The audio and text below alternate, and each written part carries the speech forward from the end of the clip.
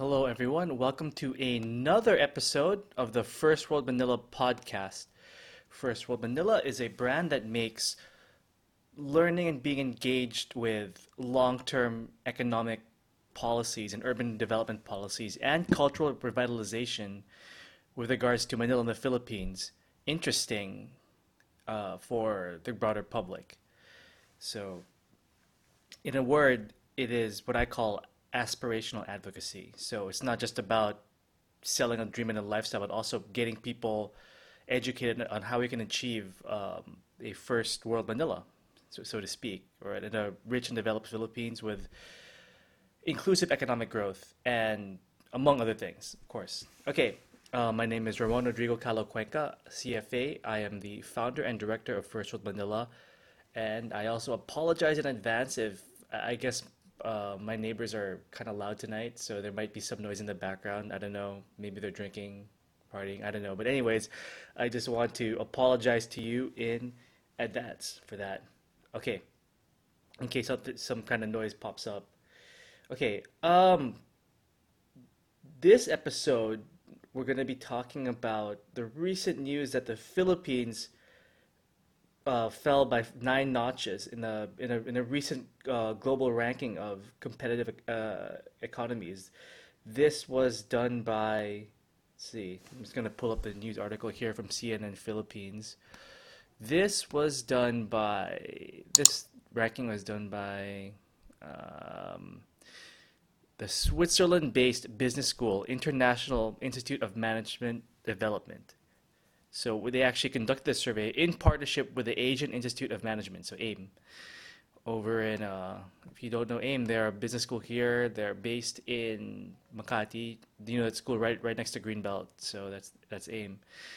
And yeah, I'm just reading from this CNN Philippines article. And again, of course, every link I talk to about here or refer to, I will share the link in the description of this podcast episode.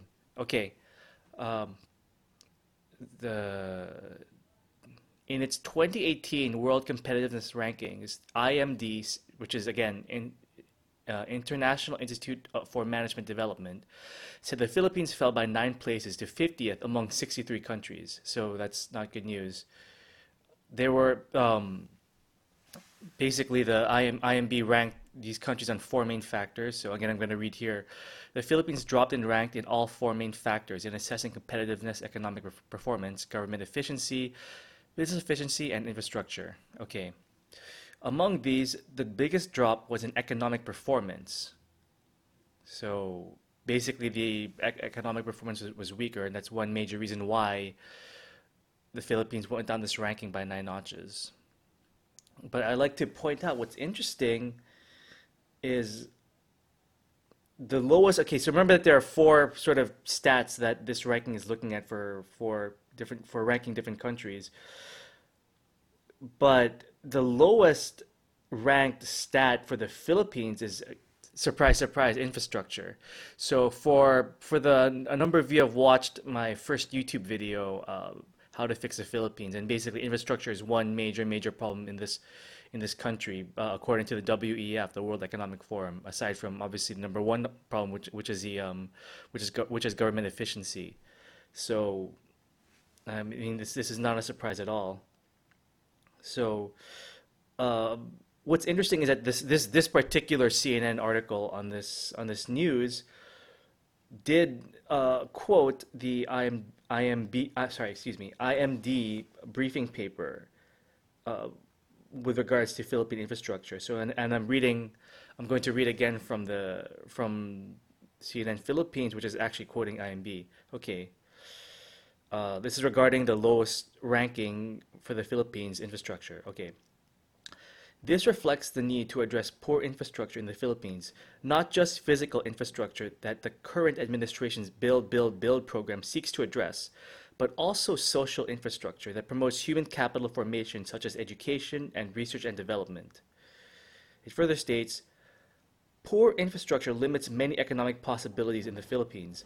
As an example, airport congestion, poor condition of roads, and inadequate public transportation prevents full maximization of the potential of tourism.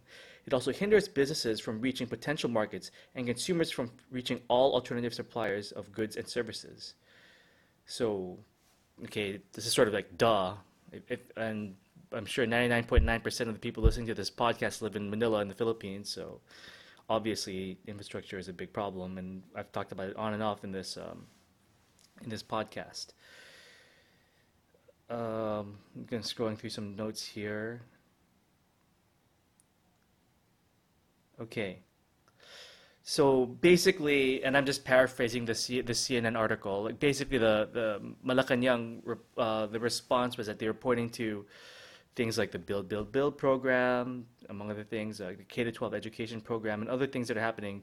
The search for a third telecommunications player. Let's hope that happens. And the shift to federalism as ways that the government is working on building a more competitive nation. So.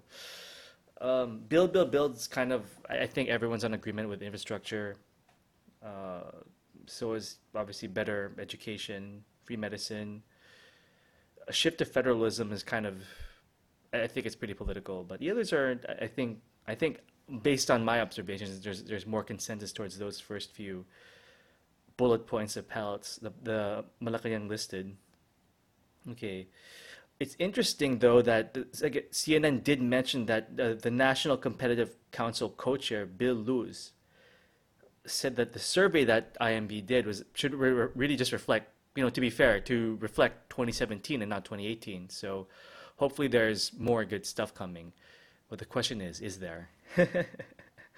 I want to show you guys a chart now. Now that I've kind of briefed you on what's happening, I want to show you guys and girls a chart.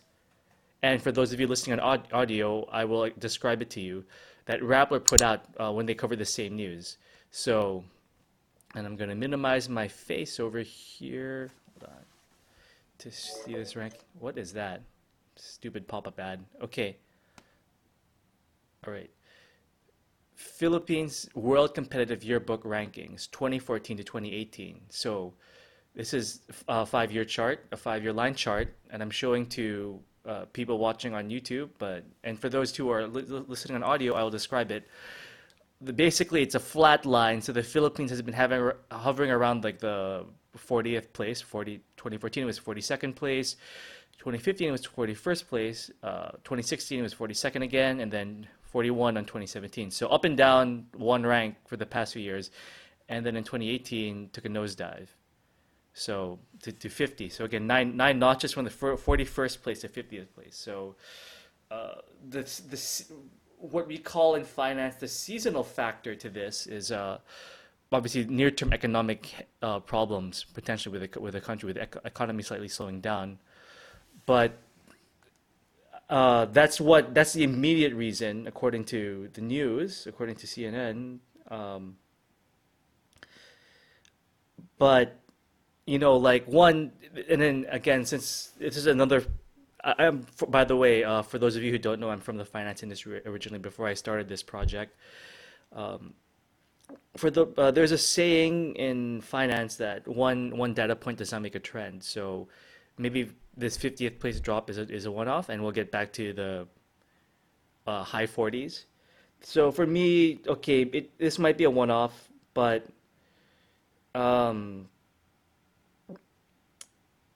Um, what's more concerning to me is that we've just been hovering around 42nd to 41st place, and even though this is just one ranking, I mean, are you really surprised that we're just kind of stuck in one place no matter what happens? It's unfortunate, really. Just looking over my notes here. Okay, so this is a chart for Rapid. So it's kind of eye-opening that even if we move back up, I mean, who knows? We might be hovering around the high 40s ranking in this ranking for the foreseeable future. Who knows? When this news came out, I saw this on social media, and someone actually commented on my Facebook news feed that like wondering, didn't we just wasn't there just some positive news just a few weeks ago that we were S&P was going to increase our credit ratings, based on better fundamentals for the country. I mean, that's true, but again, speaking as someone from the finance industry, I'm gonna remove this ad. Excuse me. This pop-up ad here. Skip ad. Here we go. Skip ad. Okay. So yeah, there is some news about that, but basically what S&P is really trying to ascertain is um, is whether the Philippines can pay back its debt or not. So obviously all these things are interrelated, but the most immediate thing that S&P and like all these like Fitch and Moody's, what their immediate concern is whether or not the Philippines can pay off its debt. So that's, you're looking at at the uh, the country's balance of payments. So how much money the government has to pay off its debt, basically. That's doesn't necessarily really. It's not necessarily talking about quality of life for the Philippines. I mean, theoretically, the Philippines could pay off its debt but have a really crappy quality of life for its citizens. So it's not. I mean, whenever you see like Philippine credit rating upgrade, I know that that's been in the news quite often for the past couple of years. Um, Always think that that's these rating agencies are just forecasting whether the Philippines can pay off its debt, which helps too because that means the Philippines can get cheaper loans. So it is interrelated. So ideally, and I talked about this. I think I talked about this a few weeks ago in my podcast about the subway, that Philippines can use cheap loans, basically paying a low interest rate to finance infrastructure build out. But again, can we do it? Okay. I do want to give some background information before answering that question. So I'm going to pull out our trusty, see, Arrancada. I don't have it. Oh, here we go. So if you recall the first episode of this podcast, I mentioned that this this advocacy called Arrancada, which is basically about making business easier to do here in the Philippines, they've actually listed all the things that basically needs to be done so that we're basically a better off economy and country with a higher standard of living for people. So I'm going to pull out that Arrancada, the 2017 list again, assuming that Adobe doesn't take forever to load. Okay, here we go. Okay. Uh, but I won't scroll down to the page, but there is a section here where uh, Arrancada does talk about infrastructure and just a background, basically giving a background into what's been happening. If you recall, some of you may recall that under the previous administration under Aquino, there was this program called PPP, which stood for Public-Private Partnership Program. And the idea was to use the idea was that the private and public sector would join hands and basically build roads, et cetera, et cetera. Uh, what's Duterte is basically continuing this under his administration's program, which is build, build, build, with two key policy changes here. Um, the first being the administration will be welcoming unsolicited proposals. So basically, any major player can come up to the government and say, "Hey, I want to build this. What do you think?" So that's one thing. The second policy change was allowing for hybrid projects where the public sector will first build the infrastructure projects. I'm just reading this verbatim or verbatim and paraphrasing, and but bid out operations and managements. For example, operating a highway to the private sector. So it's a mix of both. So that's interesting. But basically, aside from those two key changes, it's more or less the same. But the question is why hasn't anything really been built, even though like, and again, I'll get to this a bit later, but there's been an increase in government spending on infrastructure. Here I will read from Arrancada. Okay, government procurement policy, so basically getting things done, have been criticized as delayed by right-of-way acquisition problems, extended bidding procedures, judicial interference, and a requirement to award to the lowest cost, but not often the best quality bidder for these projects. So basically politics. So politics, again, in my view, you can have all these things that, okay, everyone knows more or less what we need to do to fix infrastructure here, but like, it's one thing to think about it and like list it down. It's another thing to do it in reality. The execution is, for me, just based on everything I've read and everything, including everything I'm talking about in this podcast for this episode that I've read to you, like it's again execution. And as I mentioned in my first YouTube video, how to fix the Philippines, it's a focus on getting things done. Okay, so that's sort of the underlying problem is, for me, execution. So it's funny that infrastructure had this problem though, because you know, going back a bit to what IMB was saying, or IMD, sorry, IMB or IMD, um, IMD, IMD pala. Okay, going back to what IMD was saying was that it's not just physical infrastructure; it's also like education, for example. And to be fair to both administrations, Aquino and Duterte, like we've actually been moving up the World Economic Forum rankings in terms of education. So like spending on education has increased, and so has the length of education. So that's actually okay. So we've actually done something correct there. But like, why is it infrastructure? Why is it infrastructure such a big problem here? And that's something that I don't know. I'm learning along with you, like what the sort of the nuts and bolts are. But I mean, I'm pretty sure there are. I mean, overall, I mean, on a broader scale, there's definitely politics involved. Obviously, I mean, the Alankara did mention right-of-way problems, for example. So that could be messy. Uh, so what else? Um, okay,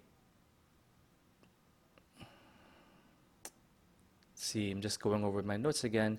Yeah, so actually, Business World also released an assessment. There was I guess an op-ed in Business World that was talking about infrastructure in 2017, and basically, spending actually increased to 3.6% of GDP and exceeded its target by 19.4 billion pesos. So the spending is there, the list of what we have to do is there, but again, it's execution. So uh, it's just getting things done. So if you look at I mean, if you really just bring it down to what's sort of underlying everything, it's um it's really because of execution. And why is it again because of execution, or why can't we execute? Is, for me, in my opinion, it's really because we have to develop. Again, here's where the culture part comes in. Uh, it's basically because we have to develop values, shared values that put the country and the nation above our own self-interests. So I'm going to continually be harping about this on and on in this podcast, that we have to develop a solid national identity and a vision, and something we can aspire to, which I really think is part of the roots of our problem. Because really, to get over like these me or my family or my clan first attitude, we have to identify with something much larger beyond ourselves. So that's really going to the crux of this problem, in my opinion. So it's a very, for me, culture is a big problem that has to be solved. And again, for First World Manila, that's one of the things I'm trying to do, is really to repackage our culture and our national identity and for ourselves, so that we can all come together and really execute and get these infrastructure problems fixed. Uh, Whatever um, part of society you belong to. Okay, that's it for today. Uh, I just want to leave you with the Spanish Tagalog vocab. So the Spanish word is nosotros. Nosotros means tayo. Nosotros, tayo, we, nosotros. So then that's the Spanish Tagalog vocab for today, and that's your little cultural lesson, rediscovering our culture, our national culture. Okay, that's it for today's episode. If you like what you listen to, please do so think about subscribing. And I will see you next week. Bye bye.